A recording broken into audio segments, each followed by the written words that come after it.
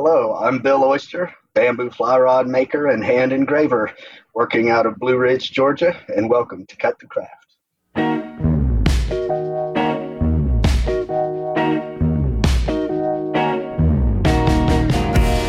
Amy, you have a great voice for this. You've got like an NPR voice. That's so funny. Brian tells me that a lot, and I've heard it from other people, but I've never. I don't know. I'll take it. I feel like I'm on fresh air or something. Yeah, totally. Well, I did work at a radio station in college. Oh, did you? Yeah, I don't know if it it makes sense. Well, I don't mean to bring attention to it, Humble, but she'll do like the NPR, like where someone's talking, and then you go like, mm-hmm. Right. This is just normal. Like for me, it's like, oh my gosh, if I do another, I'm going to go crazy because I have to listen to myself on these podcasts. And so I thought about like writing a big note and putting it like on a Post-it note in front of my face when I'm interviewing people. Stop the uh-huhs. All right. I have that, but I say,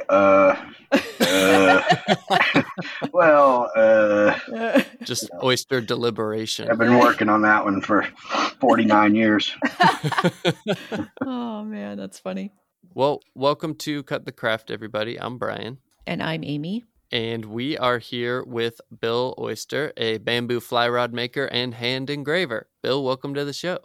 Thank you very much, Brian. Yay. Awesome. Thank you for joining us. So, Bill, can you tell us more about what you make? Like, what's the work and your process? So, we make the custom split bamboo fly rods. It's the way it was done since about 1840s. It was invented in the United States. And it's just a handmade version of the fly rod that was the pinnacle of the craft from about 1850 till 1950. When it started to be replaced by more modern alternatives, fiberglass and then graphite and carbon fiber and things like that. But before that, bamboo was the material of choice. And for a lot of fly fishermen, that's still sort of the pinnacle of tackle and certainly the most beautiful and traditional. And a lot of people appreciate it for that as well. Is there an advantage of bamboo over carbon fiber rods? I know I'm right. really you can tell that I don't know anything about this. That's all right. I think it's very really cool, few people do if it makes you feel any better. So okay, good. We're a niche within a niche here. So well, as far as the advantages go, I mean, obviously modern materials, things are getting lighter and more powerful and less expensive, and modern fly fishing rods are fantastic tools. They're incredible tools, but they'll only ever be a tool. And that's where bamboo fly rods come in because they're more the art side of things. An old fiberglass rod is just an old tool, but an old bamboo rod, for whatever reason, maybe it's the naturalness of it, I don't know. But it tends to collect history better, for lack of a better saying. This is it's the heritage of the American fly fisher, and the modern materials, even if they're faster and cheaper and more powerful, they just can't compete with. They don't have the same kind of soulfulness and artistry as a handmade wooden thing versus a plastic thing. Sure.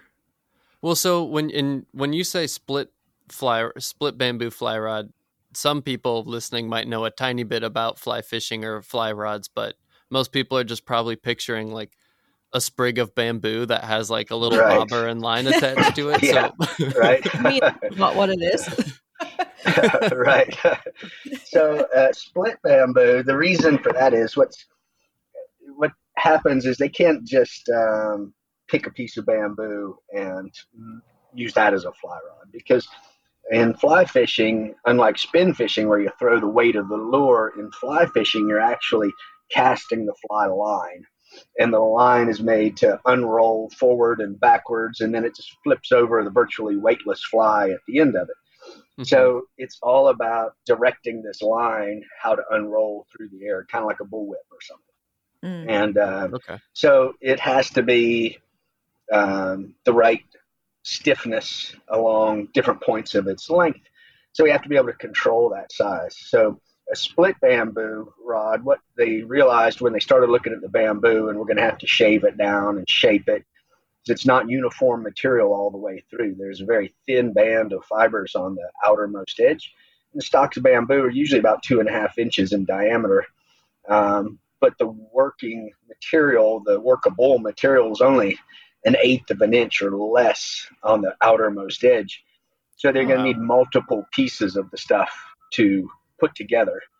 And by splitting it, we're able to follow the natural grain of the bamboo, which isn't perfectly straight, but then use heat and pressure to bring it into alignment and then shape all of these individual strips into triangles, taper those triangles fat to thin, and put 6 of them together into a hexagon for each section. So if that doesn't completely lose you, so if it's a 3-section rod, a butt section, a mid section, and a tip section, you join them all together and go fishing. Each of those sections was made from 6 strips of bamboo. So 18 individual strips are needed just to make one fly rod, which are then turned into triangles and glued lengthwise into a hexagon. So it's like if you were to slice it horizontally, it would look like 6 little pizza slices. Yes, exactly. All meeting in the middle. So it's solid all the way through. We plane with very tight tolerances. So you would have to look really close to even see that it didn't grow that way. But if you could look really close, you could see the seams where all the little triangles come together. And so then you were talking about like the butt piece and the middle piece and the tip, and then those are joined by like little metal couplings, and that's like your engraving canvas. That's where the metalwork comes in. Yeah, so that you've got your pieces of bamboo, and we couldn't just do one long piece just because it's usually about 8 feet long and it's just too hard to transport. So people want multiple piece rods so they can break them down and carry them around, put them in the car or whatever. But so you need little connecting sleeves, for lack of a better word, male and female connectors that are made of nickel silver, and they make little nickel silver tubes a couple of inches long. And then also we need metal hardware, little bands and straps and screw threads to hold on the reel to the bottom of the rod. And all of those metal pieces are prime opportunities for engraving and customization, and that's where we do all that on the ferrules and the reel seat hardware. Cool. So what's the subject matter for the engraving? Are you engraving like people's initials or like little pictures of people fly fishing? Yes and yes. So, it is vast majority of all the rods we do are completely custom, especially the engraved ones, because we won't put 100 hours of work into one just hoping to sell to someone. Right. But we can put many hundreds of hours into one rod for custom. So if they want something as simple as their initials on it, we can do that. And sometimes we do that, but we do a lot of scroll work, the classic filigree, the little stylized vine scroll just for coverage. And then scenes, sculpting in different scenes. Obviously a lot of fishing related, a fly or a leaping trout or something like this, but also it could be anything. I mean, company logos for all those guys using their company funds to buy their fishing rods. They're tax-free gifts to each other. They're like advertising. Right, exactly. Portraits we've done. Wow.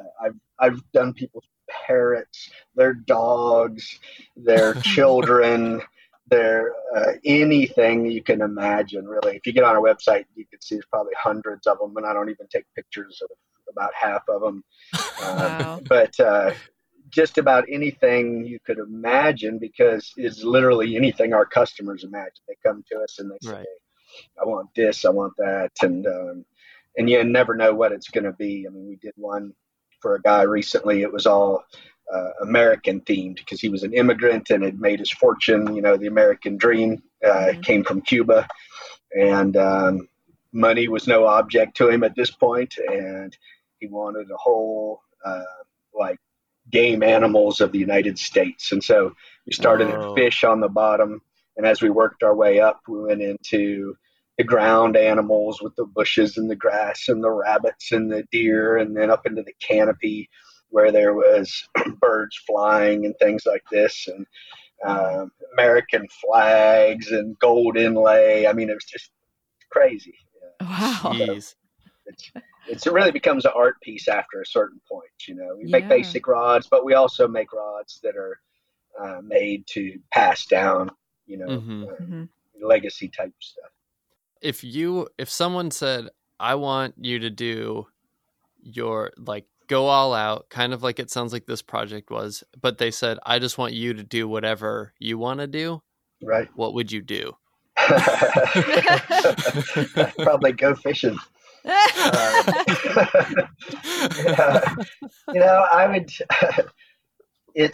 would probably keep it relatively classic, you know, but also I like to show what we can do here that people can't do in other places, you know, our competitors, for example, or through history, like what it is that we do so well. So I would emphasize all of the performance features and then the aesthetic things and that we do. So sculpted scenes, but I would keep it, you know, fly fishing sort of themed, kind of running through it. But I love doing inlay. I love sculpting. I love adding all the artistry to it. But it's very, you would think it could get really gauche after a while, but everything is so small. And other than the gold inlay, which even then is very small, it's still pretty subtle and classic, you know. But you know, we'd go pretty wild with it, but stay traditional,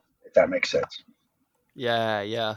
I would love to get one that just had like a bunch of bowling themed stuff on there, because I just think it would look really fun to see like the sculpted pins.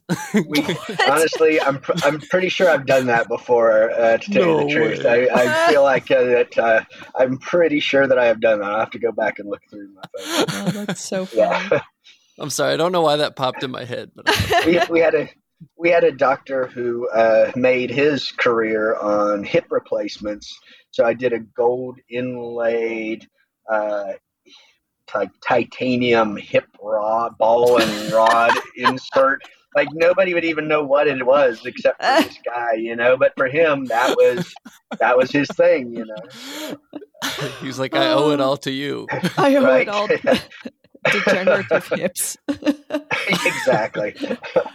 You never know what's important to people. Right. But that's what we're doing. That's what the customizing does. Is it's we're helping them remember what's important to them.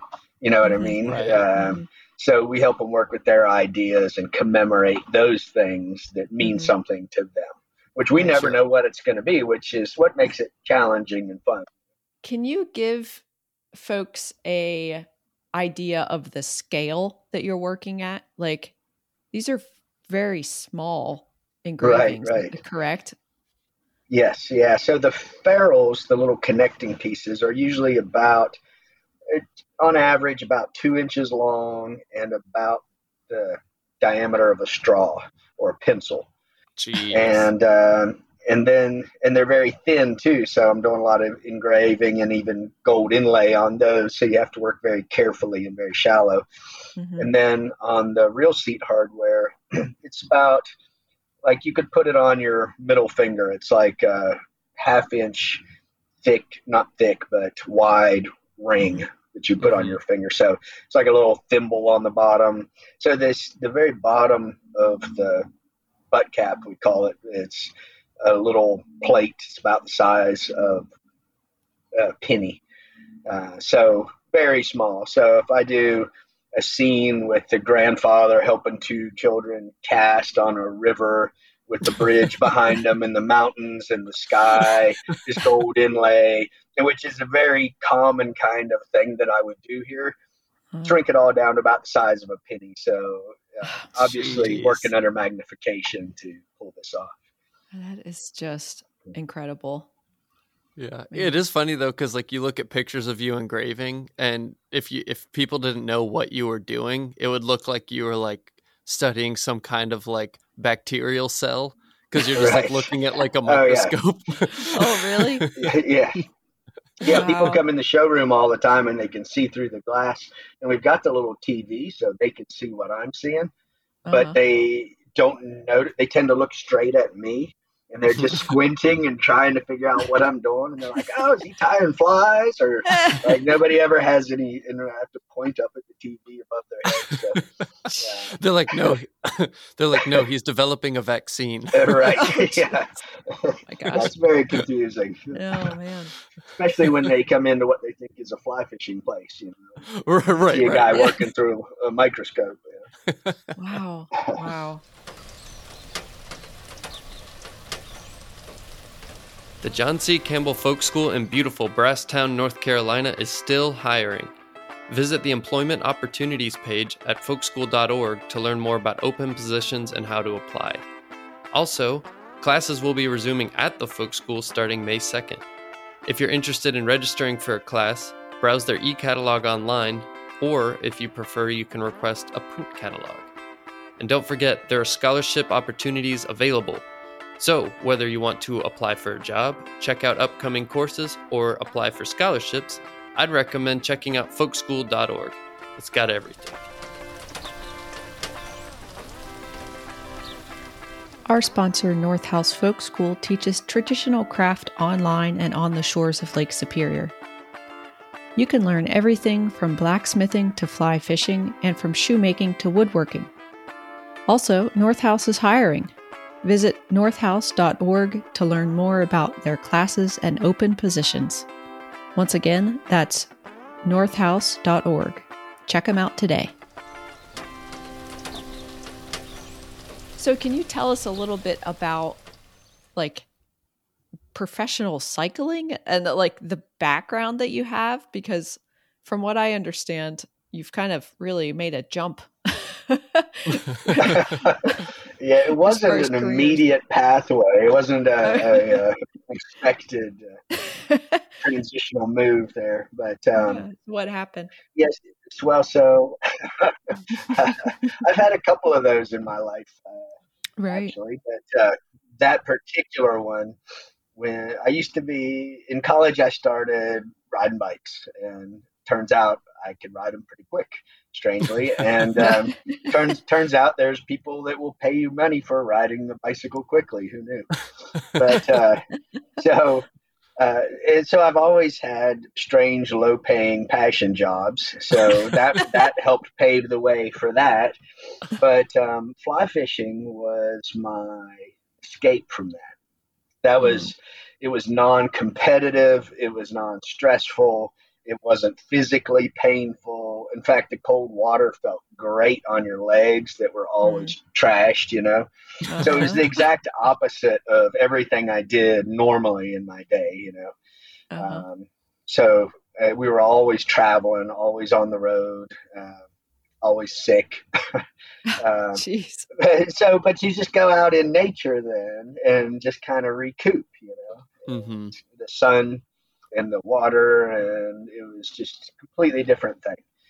And I was pretty much in the middle of my cycling career and thought I had a number of years to go, and I was still getting better each year, and had a training accident that busted me up a little bit, and I couldn't ride for about 6 months.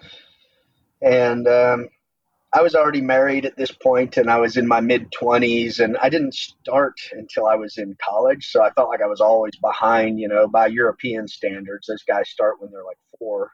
So even though I was now competing against those guys, they had, you know, decade and a half on me. And so I felt like I had done everything there was to do in the United States. I didn't have any lines on a European team. And it just made me kind of that downtime had me reevaluate. Do I need to keep doing this? Is it going anywhere, or is it time to look for something else? And I was already married to my wife, Shannon, and she had never had me at home before. All the time she'd known me, I was always traveling. So when I went to go back to that first race at the end of the season, I came back just in time to do the one last race, just to see how much I had lost, after that downtime. And as I'm getting in the car to leave, she's like standing at the door with tears in her eyes. And I was Aww. like, it's time to move on. So the next year I didn't get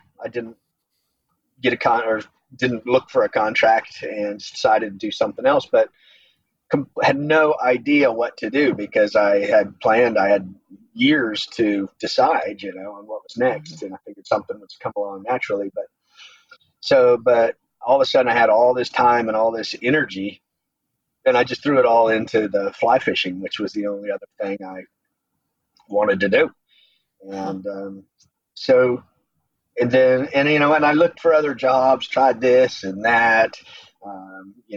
Shannon's family's in real estate and mortgages, and I looked at all the normal let's make money kinds of jobs, Mm-hmm. And it was a great time. All that stuff was booming. You could make a ton of money, but I couldn't get enthusiastic about making money. And I tried to convince myself, to pump myself up, try to think of really nice things that would be cool to own. And I just couldn't do it, I mean, I tried. It makes so much sense to go after the dollar, especially when it's right there to be had. But it never felt good to me. I was so used to doing something because I was passionate about it, So the fly fishing thing just kept going. That was the one consistency while I was bouncing, try this, try that. I mean, I general contracted a half a dozen houses, and we sell a expensive house on the lake, and it was just miserable dealing with people who didn't care about their craft. They just wanted to. And I know there's good ones out there, but when real estate's booming and building is booming, they were hard to find. And I just couldn't believe that people didn't care about their own work, And I got more feeling of accomplishment from sweeping the floor at the end of the day than I did seeing the whole project come together, because I didn't want to manage people. I wanted to do something, So yeah. So the fly rod, the bamboo rods, that was totally not a business thing. That was I just thought it would be cool, and I just happened to find an old book on it when I was looking to buy one. I was trying to educate myself about it, and that was one of the side effects of having a little bit of money starting to come in, is maybe I could buy a bamboo fly rod. But as I started to learn about it, I got more and more intrigued with the process itself. And I was like, man, the only thing cooler than buying one is if I can make one myself, I'd be the coolest person I know, So, in my mind, it's like picturing you with you got a leather jacket on and sunglasses, just holding a bamboo fly rod. Be like, yeah. Right, exactly. Like when you bound your first book. Yeah, I was so pumped. Star. Yeah. And then I showed it to someone it's a book. Who cares? Yeah, those are $4.95. Right?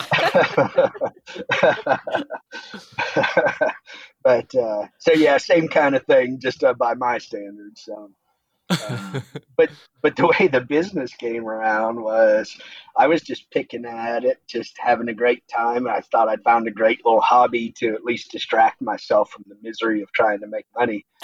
And a buddy of mine who was actually into the fly fishing industry, which I didn't even think of as being a thing. He's in magazines and writes articles and TV shows, and he was just a fishing buddy of mine. And but he told the Atlanta paper, a writer for the outdoor page, about what I was doing. And he calls me and says, "Can I come up and check it out?" I was like, "Sure, nobody else is interested. You might as well." So this writer comes up and talks to me for the day, takes some pictures, goes away. I don't think anything more of it. And about 6 weeks later, all of a sudden I wake up, and this is back when we had answering machines, and my phone is just flashing, and I've got all these messages by 9 o'clock in the morning. I'm like, what on earth is going on? And I start listening to them, and one after the next, it's guys wanting to buy bamboo rods from me because there was nobody doing it in the area at the time, and there weren't many people doing it, period. And so I got all their names and all their numbers and wrote them down on a sheet of paper and got the phone so I could call them all back and tell them I don't sell fly rods to people. I just do this for a hobby. And then like the faintest little flickering light bulb started to go over and pop in my head. And I was like, and I didn't want to ruin a perfectly good hobby, though, So, right. But I figured, you know what? I also have learned enough in my time that you don't waste opportunities because they don't come along that often. So don't be afraid to try things. And I was like, you know what? If I make this half a dozen rods and it goes horribly, I'll never sell another rod. And then I won't have to wonder if I missed anything. Right. Mm-hmm. So I called them all back, gave them a price, and took a half a dozen orders, and nervously set out on that road. And by the time I'd got those 6 done, I had another 12 waiting behind them. And when I got those 12, I had another 24. And before long, I had a 4-year backlog of rods, and was working 7 days a week, day and night, and still not making a decent living, and realized I was going to have to start thinking like a business person too. Wow. That's the journey from professional bicycle racer to bamboo fly rod maker. And we didn't even cover the tobacco farm days. No, that was how I got into being a pilot, and then I got from pilot to bicycle racer. So pilot, what? Yeah, I've been as busy as possible for all this time. So, did you start out engraving as well, or were you did you start?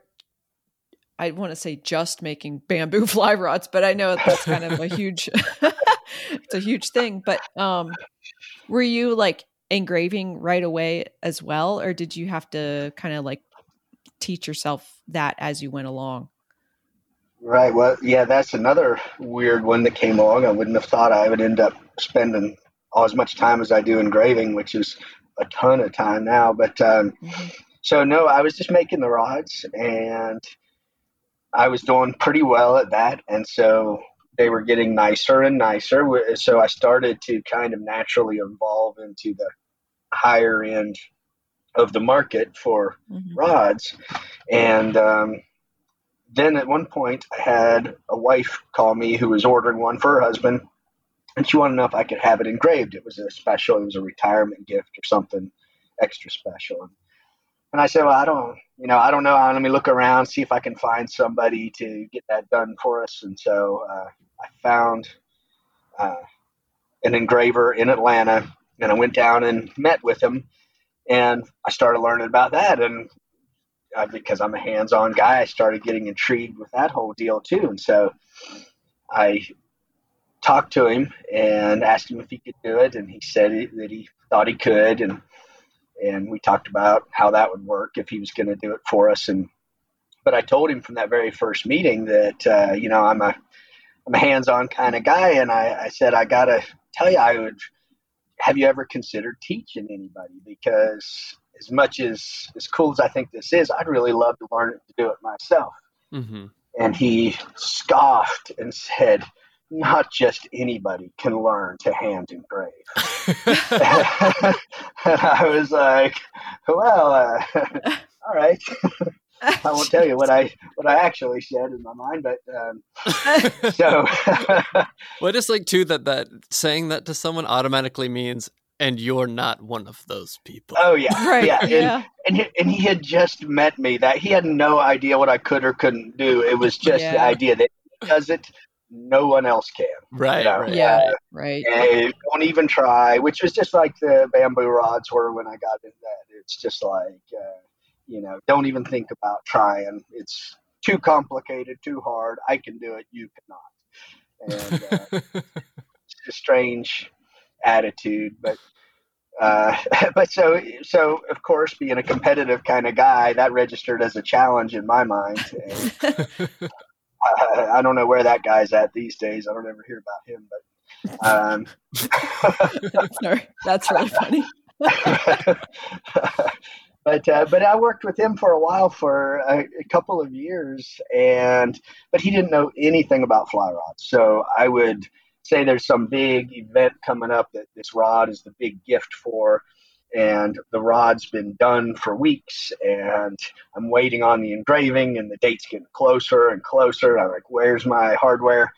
And then I would get it like the day before, and it's upside down. Oh. And I ran into that enough times. I can't stake my reputation on someone else's work like this, Mm-hmm. Yeah. And so I said, I either have to just take it completely off the menu, or I've got to bring it in house. And although college, I started out at Georgia Tech Aerospace Engineering, and then English with, University of Florida with English literature and philosophy, and then University of Georgia with education, and then studio art. But studio art was my final major, and this is where I should have been all along. That was my natural fit. I just seemed like a terrible way to make money, and it turns out I was right.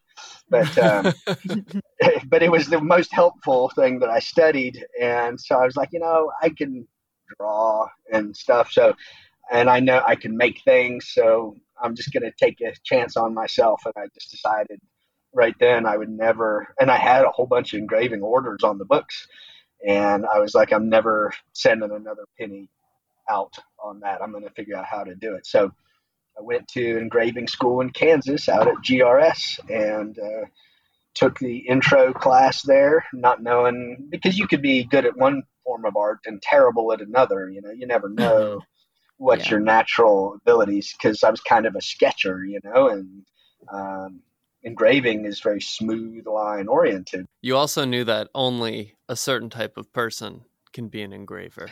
Yeah, not just anybody, which had me a little nervous right off the bat. I had heard. So, but no, I went out there, and then I went back every summer until I'd studied everything, until they started asking me what the heck I was doing there. And then they made me an instructor out there. So.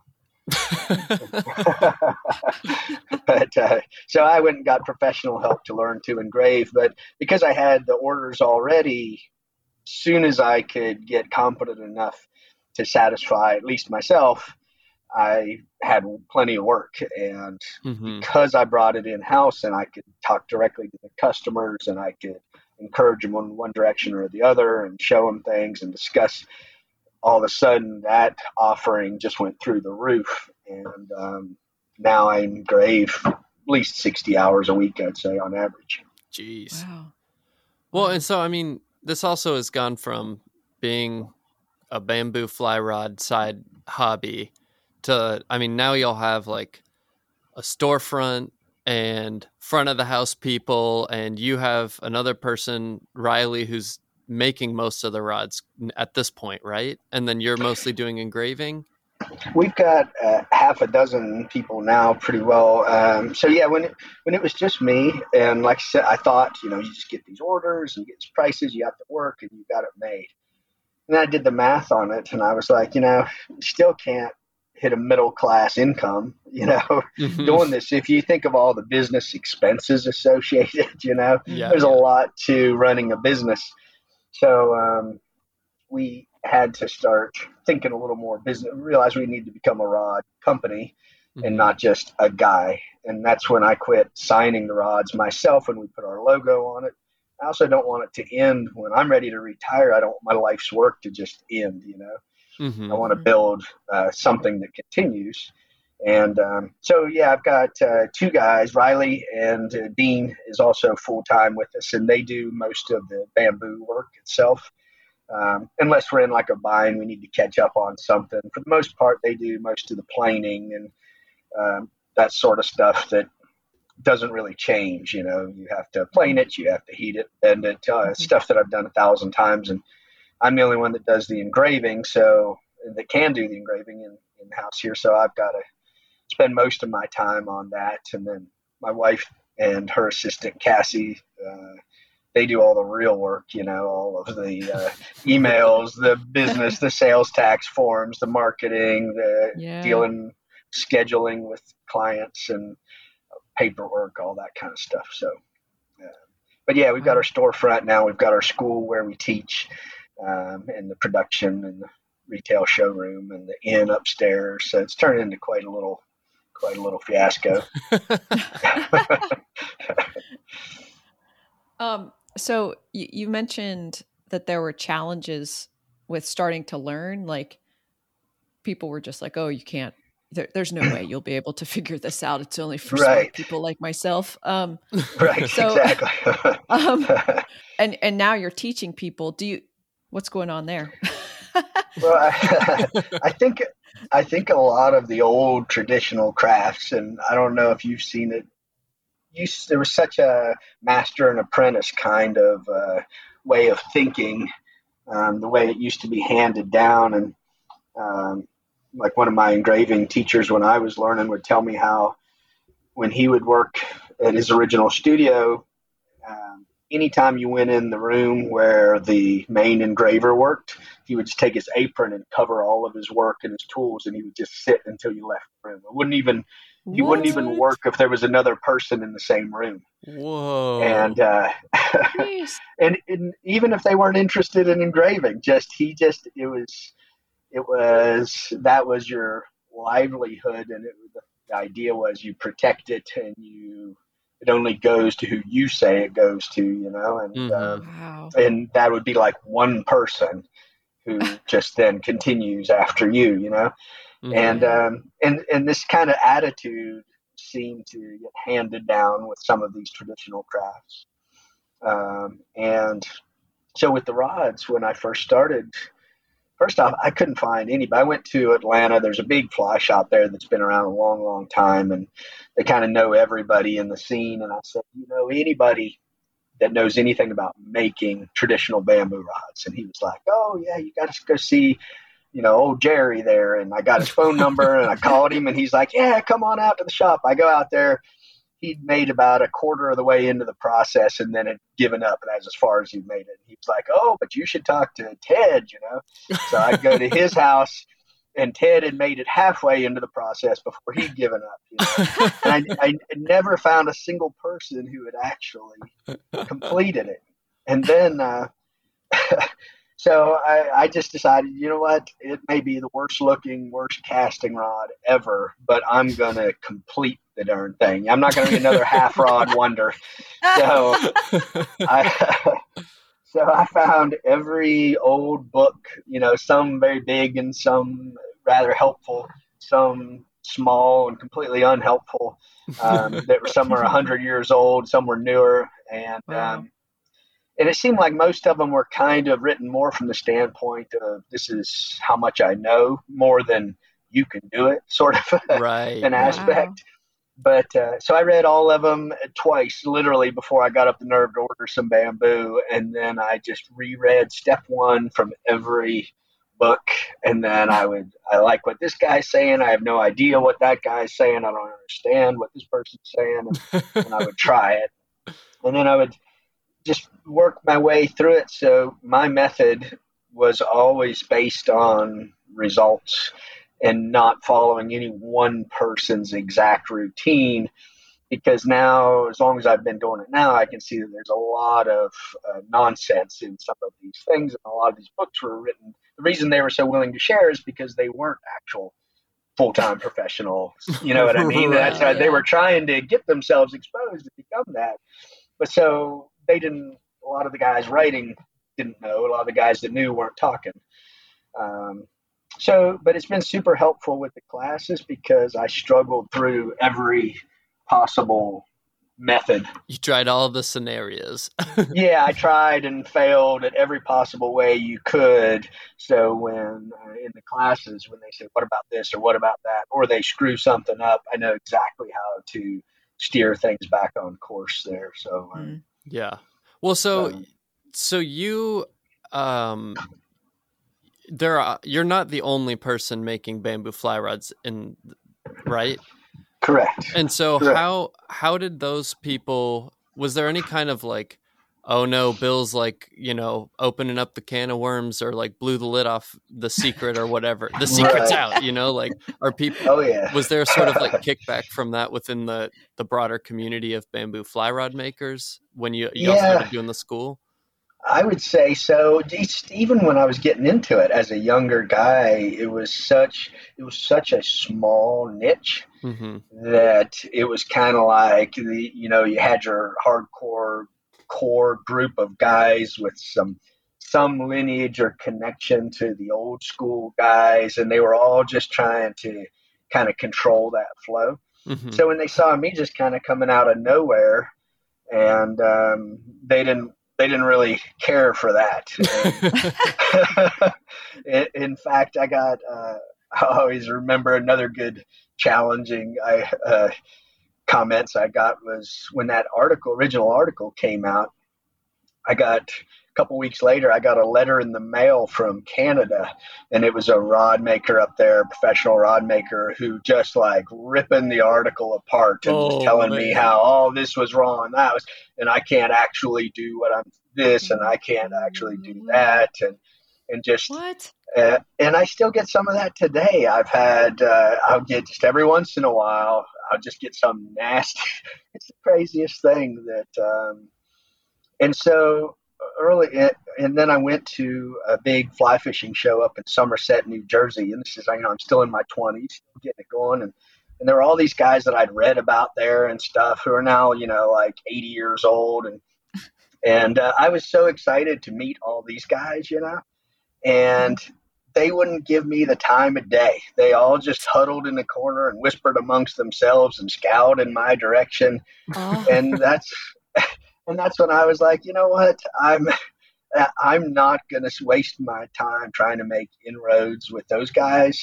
I'm going straight to the people, and I'm going to become those guys on my own, And it's been so much better this way, and we've been so much more vastly successful because it's your customers that tell you what they want, not your competitors. The competitors are there to keep you in your place, Right.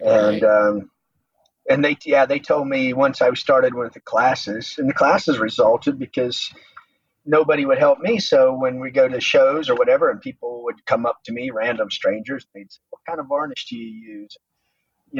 Only thing I knew to say was like, "Oh, I can't. It's proprietary," And I tried that like once or twice, and I was like, "Man, that feels not great." There's got to be, I don't know if I can be one of those guys. And so there's got to be a better way to do this. And so the class thing just kind of developed naturally with interest. Once I knew, people started asking me, and so the classes just started to slowly evolve. And then the other rod makers are like, "You're going to put us all out of business in 2 years." He said, "In 2 years, we'll all be out of business." But of course, if anything, it's just generated a renaissance of interest because totally it was dying out. It was going away, and there were guys doing it. There were guys picking at it. I think there was a guy doing a class where you make like the shaft of the rod, and he did like a handful of guys a year. We're running 168 guys a year through here, making a complete rod from start to finish. Jeez. And all those guys are going home and spreading that enthusiasm. We're booking 2 years solid out now, just as fast as we can go. And there was not that kind of enthusiasm didn't exist before. That market didn't. If it was just me telling everybody how great, and me and those old crusty guys how great fly rods were, everybody would think rightly that we're just serving our own interest, Right. Yeah, but when their neighbor and fishing buddy comes back and is like, "Look at this awesome thing I made," he's got nothing to gain from it. He's just enthusiastic and happy, and that kind of enthusiasm is what really sells, not a advertisement in a magazine, Right. Right. But so it's done the exact opposite. It's just made the pie bigger for everybody to share. Yeah. That's awesome. It is really nice. I think it's one of those things where it's like, being terrified of like competition or like losing that kind of stuff just doesn't work. It just doesn't work. Like you're sort of creating your own problem. Like, why not just have people be happy and excited about what you're making? Right. Exactly. You have to just keep your eyes on why you have to do your thing and move forward. That's the way I found it. Coming from a bike racer, I'm in a race with 200 guys. I lost just about all of those races. Only one guy wins out of those 200. Yeah, and it's rarely me. So so it doesn't matter. You can't think like that. You just go for you go for the ride. You do your best and you push forward. And you can't even listen to. I don't even listen to my own press. Like if I'm on a TV show, I don't even watch it. I can't.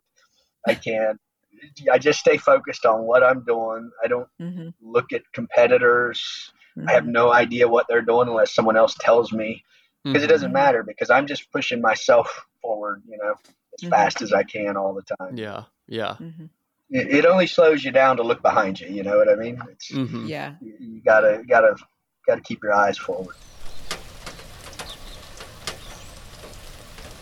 Culture shows rituals and outward manifestations of home. Home points to heritage. And heritage lives within and breathes with you. Heritage can find you even if you've forgotten, like you'll overhear from our next guest's experiences. He weaves baskets of yesterday, baskets holding history. I remember it like it was yesterday, he recalls of some childhood escapades, but in saying so, he brings yesterday into today. Sweetgrass baskets incorporate bulrush. Bulrush isn't even botanically bulrush, technically, but another word for the cattail plant. In other words, words point to origins. I was on a hike this weekend and saw some variant of the cattail, which kids on TikTok can be seen biting into like they're hot dogs lately because they explode and unfurl. Though it was a swamp and not a marsh, it felt familiar enough and I felt at home. Being from Charleston, South Carolina, where The Notebook was filmed, the Civil War started, and marsh grasses hiss in the humidity when the wind kisses by. I can't tell you about our next guest without including some of my own heritage, because he and I were, to borrow his phrasing, born into the same place. They say home is where the heart is, but let's not fall for that cliche. Our hearts are in our chests, and if yours ain't, I don't know how you're listening. But a slow ticking clock in a quiet room can make me feel at home because it reminds me of my Mimi's old house in Hanahan. Or I can conjure the smell of the low country by concentrating on a memory of pluff mud at low tide. Corey Alston mentions weaving sweetgrass baskets at the Charleston City Market. I remember sweating there every other Saturday when my other grandmother, my Meemaw, would take me. Seeing people making tightly wound baskets out of what looked like thick straw to me at the time. Baskets which Corey tells the intergenerational and cultural history of through his making of and his explanation of their symbolism. Basket weaving as a public speaking expressing the identity of Charleston, but even more so the Gullah Geechee people, since their part in Charleston involves bringing their craft abilities with them when they were forced there through enslavement, working under threat of death and making things worth more than money so cash crops could cash in. The more you think about something, the more that something lives in your mind, takes up space in your brain, and is given real consideration. Sometimes conversation causes conversation.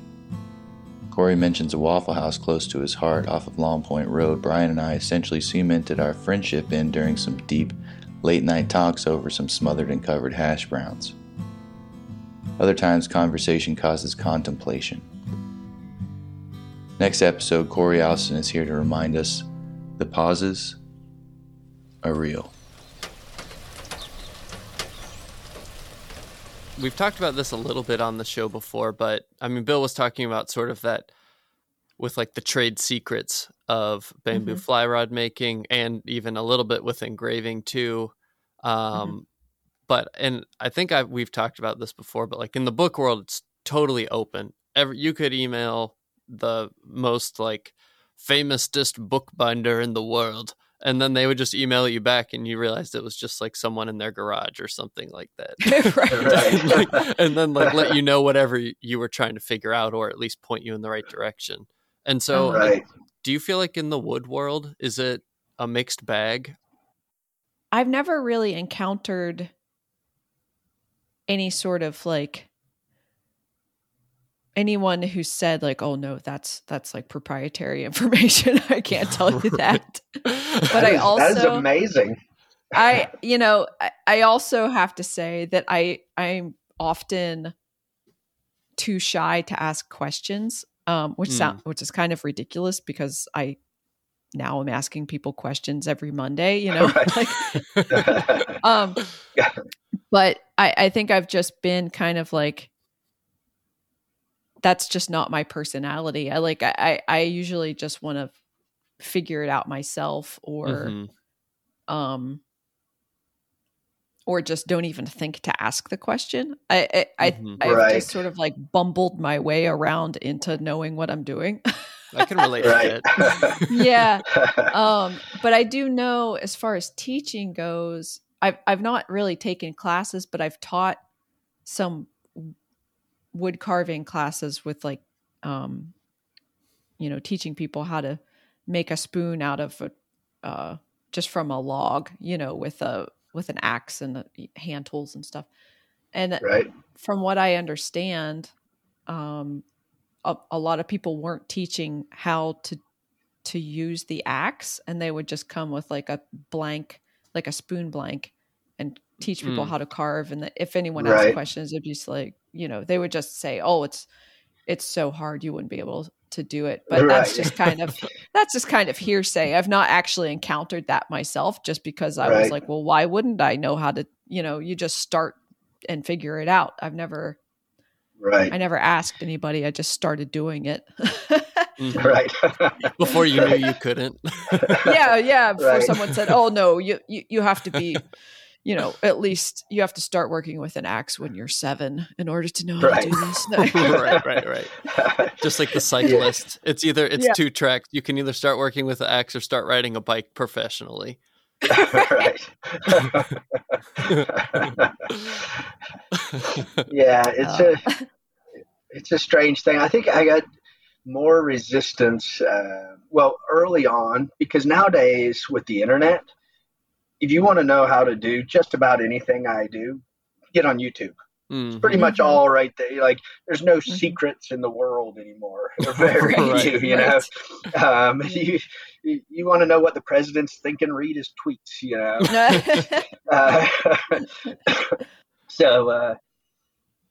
but previous to that, seems like it was a little trickier to find information and things. But then also, I think I had more of more blowback once I began to achieve success at what I was doing, because you get a lot of guys want to do, as strange as it is, within this little niche, there's a lot of guys who would like to do this as a career, and because it's a cool thing. And if you got online and said, I want to buy a custom bamboo fly rod, for example, you'll find probably hundreds of websites of guys saying they're professional rod makers, want to sell you a rod. And of those hundreds of websites, there's literally just a very small handful. I mean, like a half a dozen, maybe in the world, that guys actually pay their mortgage doing this, and all the rest of them are wishing that they could, but it's hard. If I'd have put the same amount of time and energy into working at McDonald's, I'd live in a mansion now, So, a McMansion. Yes, exactly. Oh. Wow, I got a good one. Oh, nice, Humble. There's our sound bite for this interview. Yes, totally. Yeah.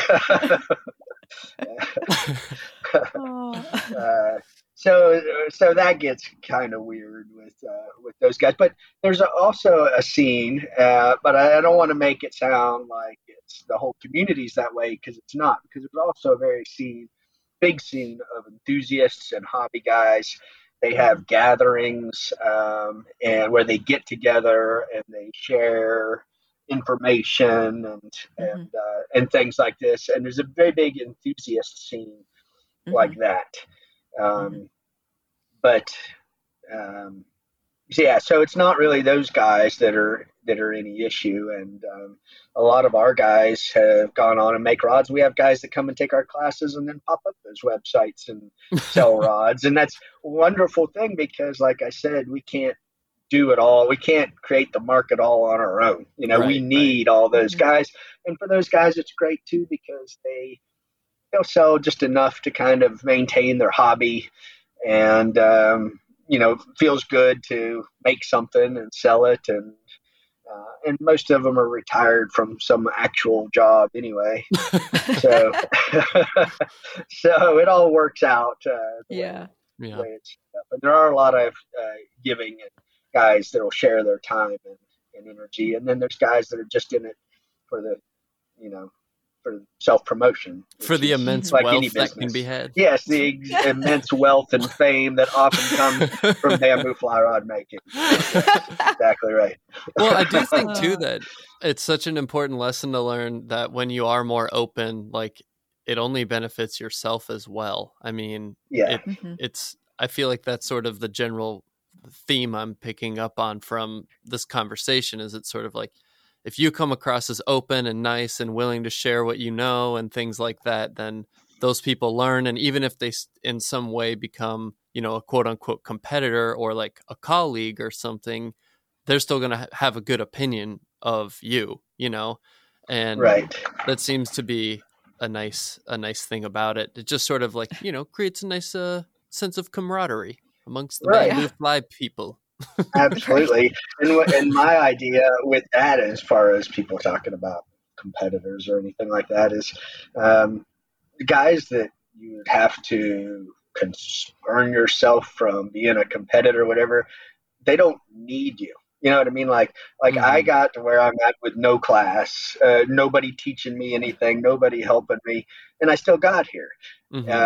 Anybody who's going to be my competition would also get here with or without me. You know what I mean? Right, so I might as well be the guy that taught the guy that replaced me. Than the guy that just was a jerk to him and got replaced by him. So yeah. Like you said, at least they'll say nice things about you. So I'm going to sort of shift the conversation here a little bit. So I was reading on your website, you talk about the action of fishing, like the response to another living thing, and why that's important to you. Can you talk a little bit about that?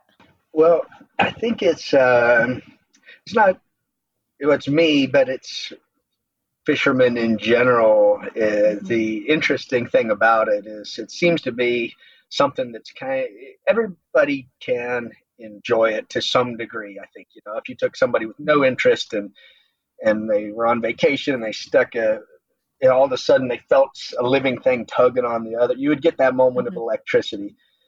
And for someone who, like myself, who is just a fisherman, it's just something that's primal and is just in you. For lack of a better word, is nobody in my family liked to fish at all. It's not like I was raised and taught this and it was kind of ingrained in me to appreciate this. Like, they all thought I was nuts, but I was like 8 years old, and I would just get my stuff and I would walk down the road to the pond that who knows who owned it, that was down the street, and I would just sit there and fish all day, Wow. And I would put the fish in a bucket, carry them home, show everybody, walk them all the way back, and then dump them back in the pond. That's so cute. And I literally remember the first time I was ever taken fishing, and I don't remember the fishing. I don't remember if I caught anything. I don't even know if I went a line, but I remember looking in the water and seeing them, just like looking into the water as like 3 years old and seeing these living things under there and just wanting a closer look at them. I'm like, I must possess that. So, but what it is nowadays, and with a lot of people that carry it on, it's participating in nature. It's you're not just going and observing it, which is amazing as well. You go camping and you look at the beautiful views, and it does good things for your soul.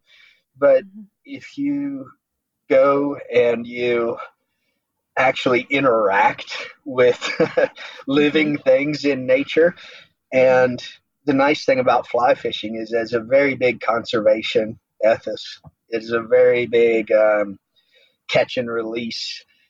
I haven't kept a fish in 25 years probably, and I've caught a lot of fish in those times. But and it's not that I'm anti-hunter for the guys who are hunting and eating, because if you eat meat that was raised in a cage, at least the animal had a fighting chance if you hunted it and eat it. But I don't need that fish to eat. I can have my bean burrito and be just as happy. So the joy in it for me is the pursuit and the catching, or the trying to catch. It's that interaction. So I don't know. There's something about your primal urges that are satisfied by getting out there and participating actively in the nature. I mean, to catch food is something that's just in our genetic code, I believe, and you get to satisfy it this way, but without damaging the resource. Without we try to take very good care of the animals, and because we appreciate them so much, and it's just a special way to participate in nature. So I think you touched on this a little bit, like the history of bamboo fly rods. Like, what were people, you said that the fly rods that you make were basically kind of like invented in the United States in like the 1850s or 60s. And so like, well, what were people using before? And like, how did people catch fish before 1850? How did we get the fish? How did we eat fish? Right. Nets?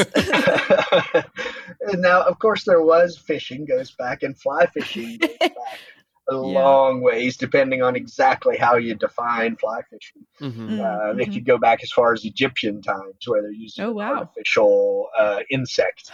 But if you most people that think of bamboo fly rods, sporting guys, they'll think of like the old English chalk streams and the guys in their tweeds and kind of the stuffy, pretentious kind of thing. But over in Europe, before the 1850s, the rods were made of wood. They were yew wood, greenheart, lancewood, any flexible, strong type of wood. Anything they would make bows out of, anything they would make marine lumber that could withstand that, was potentially they'd make it a fishing rod of some sort. And what happened was the English had at one point used like a little shoot of bamboo on the end of their wooden rod, just because they noticed how lively and springy it was, and it was a good job of protecting the leader of your line so it didn't break if you caught a big fish. And the rod started getting shorter and lighter, and what they realized is the best part of the whole rod is that little shoot of bamboo out on the end. And so then they wanted to make the whole thing out of bamboo, but then, like I said, they'd have to in some way be able to control the action of it, because it's not just a uniform flexing thing. It's, you want to be stiffer here and softer there, and it has to, perfectly unroll that line as efficiently as possible. So they had to use multiple pieces of it, and it went through a lot of trial and error and different configurations. But the bamboo fly rod, as anglers think of it these days, was first appeared in about 1846 in the United States. And shortly after 1850, the Leonard Rod Company and the Industrial Revolution, they actually had machines where they didn't even have to hand plane them. They could run them through these giant routers, so to speak, and blades, and cut them into, even if it was a little crude by modern standards or handmade standards, but they could bang them out by the thousands. And that really solidified it as the way that they would be made now. And it did such a better job than the older wooden rods, such more lively, such greater tensile strength.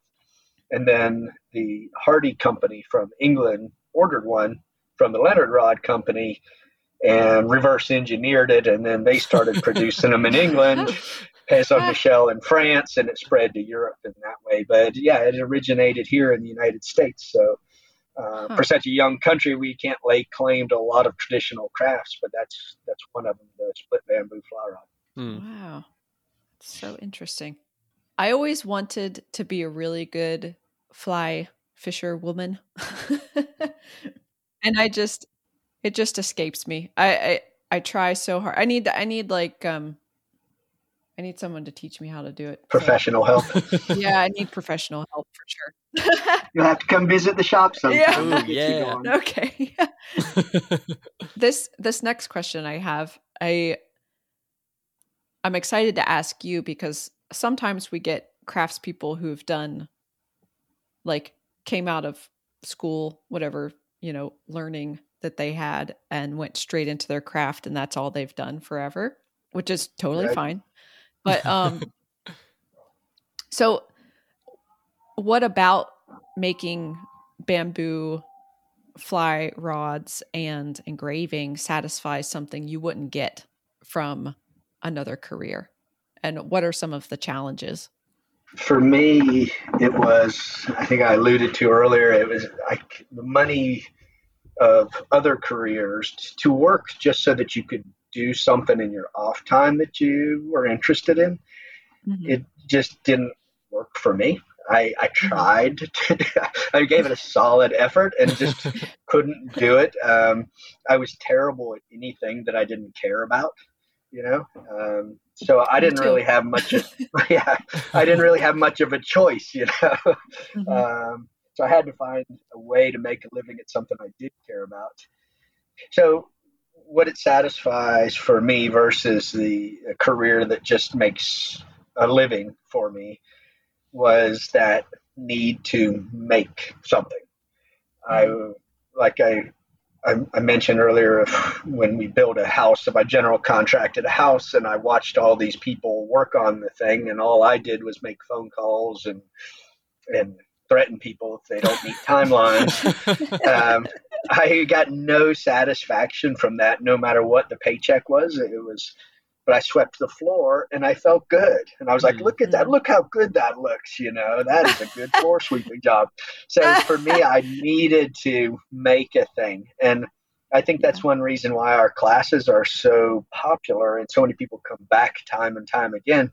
It's because they can go their whole career and never have anything tangible to show for it, other than a pile of cash.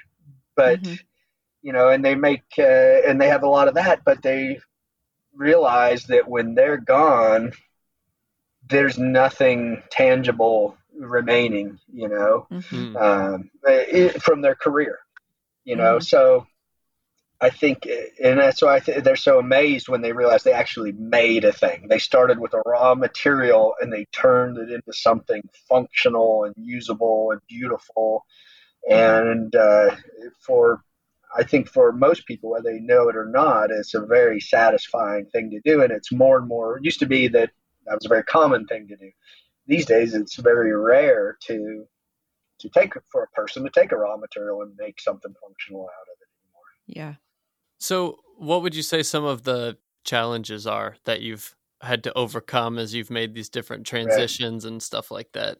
The challenge for me, or say somebody wanted to get into doing what I do, the problem is, or any passion job, is if it seems like it'd be a really cool, fun thing to do, that means there's a lot of people who would love to do that thing. Mm-hmm. And when there are people that do it as a hobby, that means people like doing that thing so much they'll do it for free.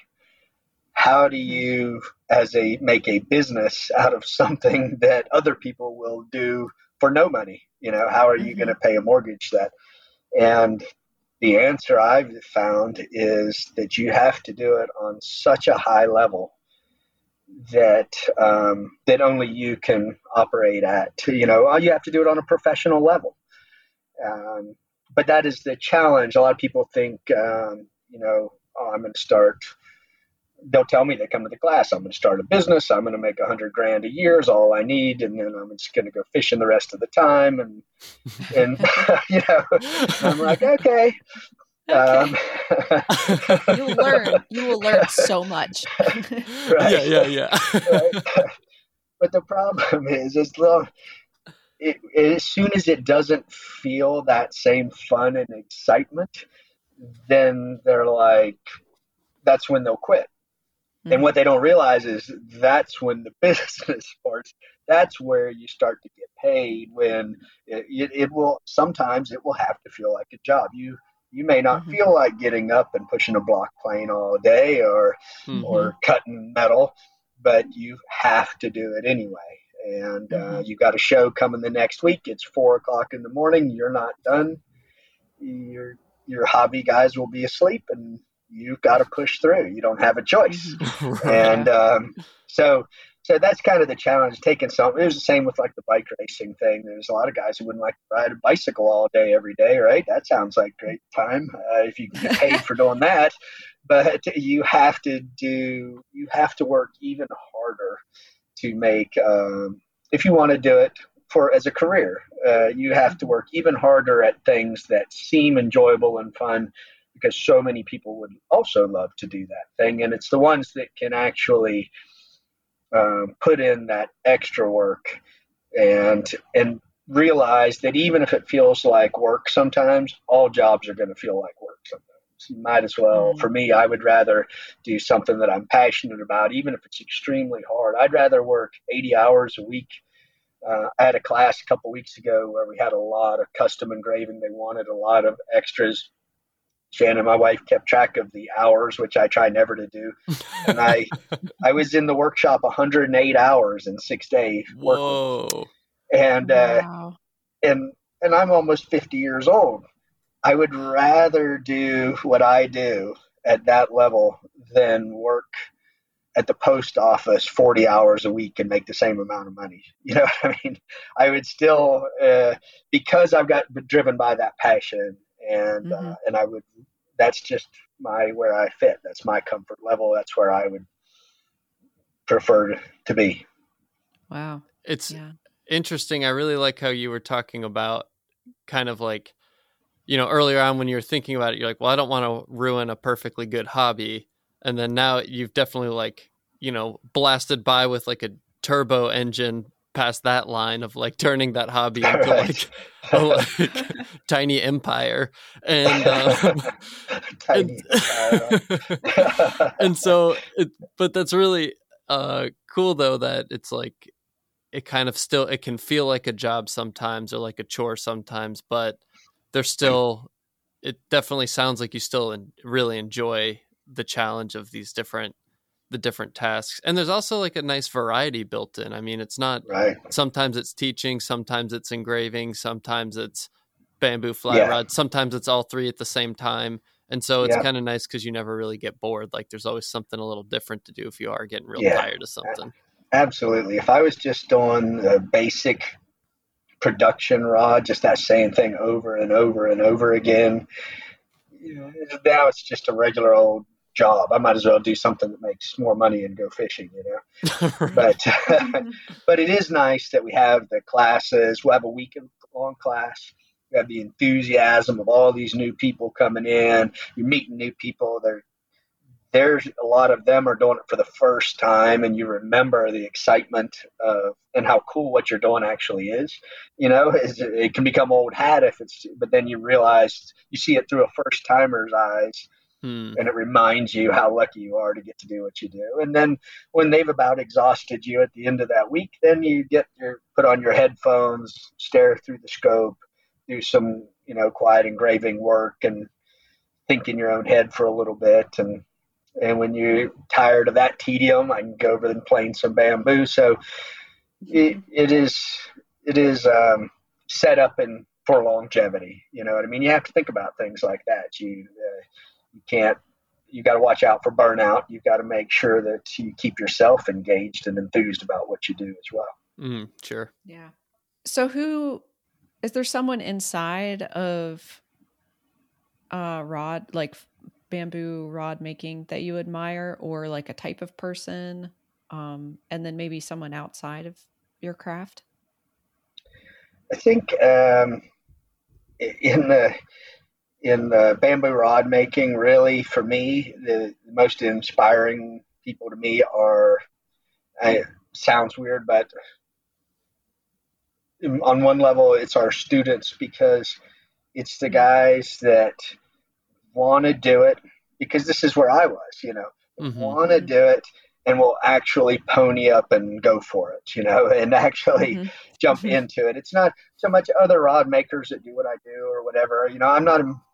I'm not impressed by myself for what I do because it's what I do, you know what I mean? And if someone else is doing what I do, well, obviously, that's a thing. But the most impressive is when guys go from nothing. The hardest part of that is that first step of the journey. You know what I mean? And that's what I appreciate the most, those guys that just based on their passion and enthusiasm will commit to go down that road, because the guys are nervous. The people come from around the world and they spend a week with us here and they don't know what they're getting themselves into. And we have so many people that say they want to do it, but it's the guys that actually show up, those are the impressive ones to me. And everybody who shows up, we're going to make sure that they get there. So it's that's cool. It's not any much so in the industry side of it, but more just the people of it and the enthusiasm, because that's the only reason I started this. It was not a business idea. It was just that it's all I wanted to do, and I also have to eat. I discovered that early on.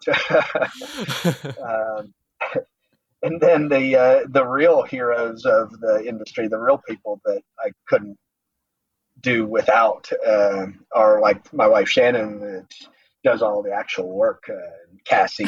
And because there's so much behind the scenes stuff that allows me to do the fun stuff, and be the hero that has all the cool info that people want or makes the cool thing. But meanwhile, I've got a whole crew of people back there working and busting their butts to make sure, if, about once a year, Shannon quits on us, and I go up to Home Depot and start putting in my applications, because I couldn't do it alone. There's just no way. Yeah. So they're the real heroes of this industry, is all the behind the scenes people. But for this little micro industry that there is, but any business, that. When you get into the minutia, it's amazing that any small business can survive whatever it is that you do, with all the all the taxes and red tape and things that you've got to deal with, and insurances. Yeah. I mean, it's ridiculous. Yeah. So it's not as just pleasant as pushing a block plane a little bit and somebody hands you some cash and you go fishing. I wish it was, but yeah. So outside of making rods and engraving, what else are you interested in, and why? I like anything that challenges me and has a lot to learn. So I've been a sailor for a long time, and I love that, because it's like fly fishing, and there's way more efficient ways to get that job done. Here's a really ancient, difficult, complicated, potentially dangerous way to do it. I'm like, yeah, that's the one for me. So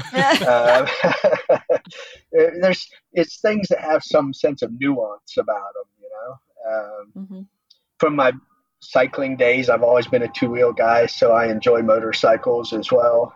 And traveling, I've done some traveling that way, and I like the old classics, and have had a number of those, and riding on the racetrack, because there's so many technical things to learn and to work on, so much gear to fuss with, and completely impractical sort of thing to do in regular life. So it makes it perfect hobby. Yeah, I love how much impracticality plays in your interest. Yeah, right. Yeah, if it makes sense, I'm not really interested in it typically. Oh, that's so good. Bill, if someone wants to see more of your work, where can they find you? The best way is, if you could come and see us here in Blue Ridge would be the best way. You can talk to us in person. We've got our little shop right on East Main Street here, where it's a little tourist town. We've got the scenic passenger train, all the little shops and restaurants. It's a neat little town in the Appalachian Hills up here in North Georgia. Lots of good fishing. But you can also see us on our website at oysterbamboo.com. Awesome. Right on. Sweet. Well, Bill, thank you so much for giving us your whole morning and sharing, your story, starting at the, from tobacco farms to metal engraving. You're very welcome. Yeah, thank you so much. Okay.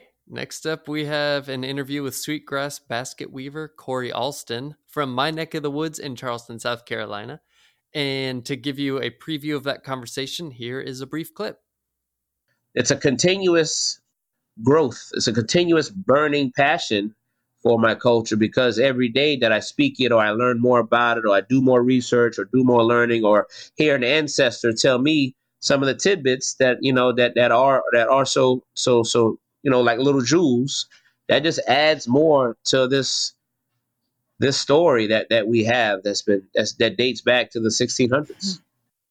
Wow. Dang. Need to process that for a second. That's awesome. Right. Yeah. Oh man.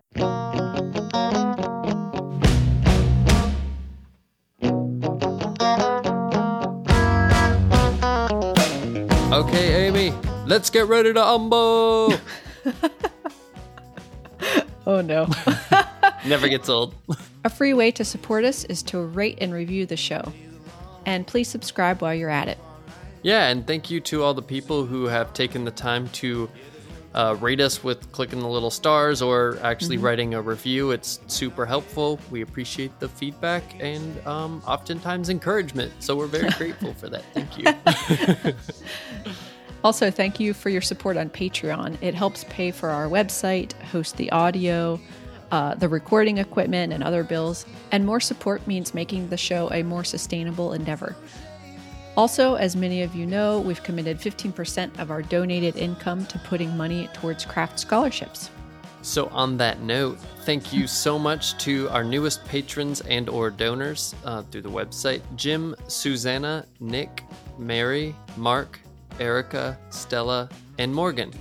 And then, of course, remember, with the annual giveaway, which ends about 4 days after this episode first airs. So on April 30th is when the giveaway ends. Anyone who supported us, whether through the website or through Patreon, will be automatically entered in to win a handbound journal and a little bottle of ink to go with it. And then if you're listening to this after April 30th, we will be doing something similar next year. So stay tuned. For a year. But for 1 year. So yes, but thank you all so much for all the support so far. It really means so much, and makes it so that we can keep doing this. Yay! Yeah. You can follow us on Instagram at Cut the Craft Podcast to see images of our guest work and stay up to date on happenings and releases. And you can find us both on Instagram at Amy_Umble and at BH Byler. And thank you so much to our sponsors, John C. Campbell Folk School in North Carolina and Northhouse Folk School in Minnesota, both of whom play a huge part in keeping handcraft alive and thriving by offering workshops and other educational opportunities. Of course, thank you so much to Brad Vetter for your graphic design, to the High Divers and Luke Mitchell of the High Divers for both providing us with music for the show and for the back of the house production of the episodes.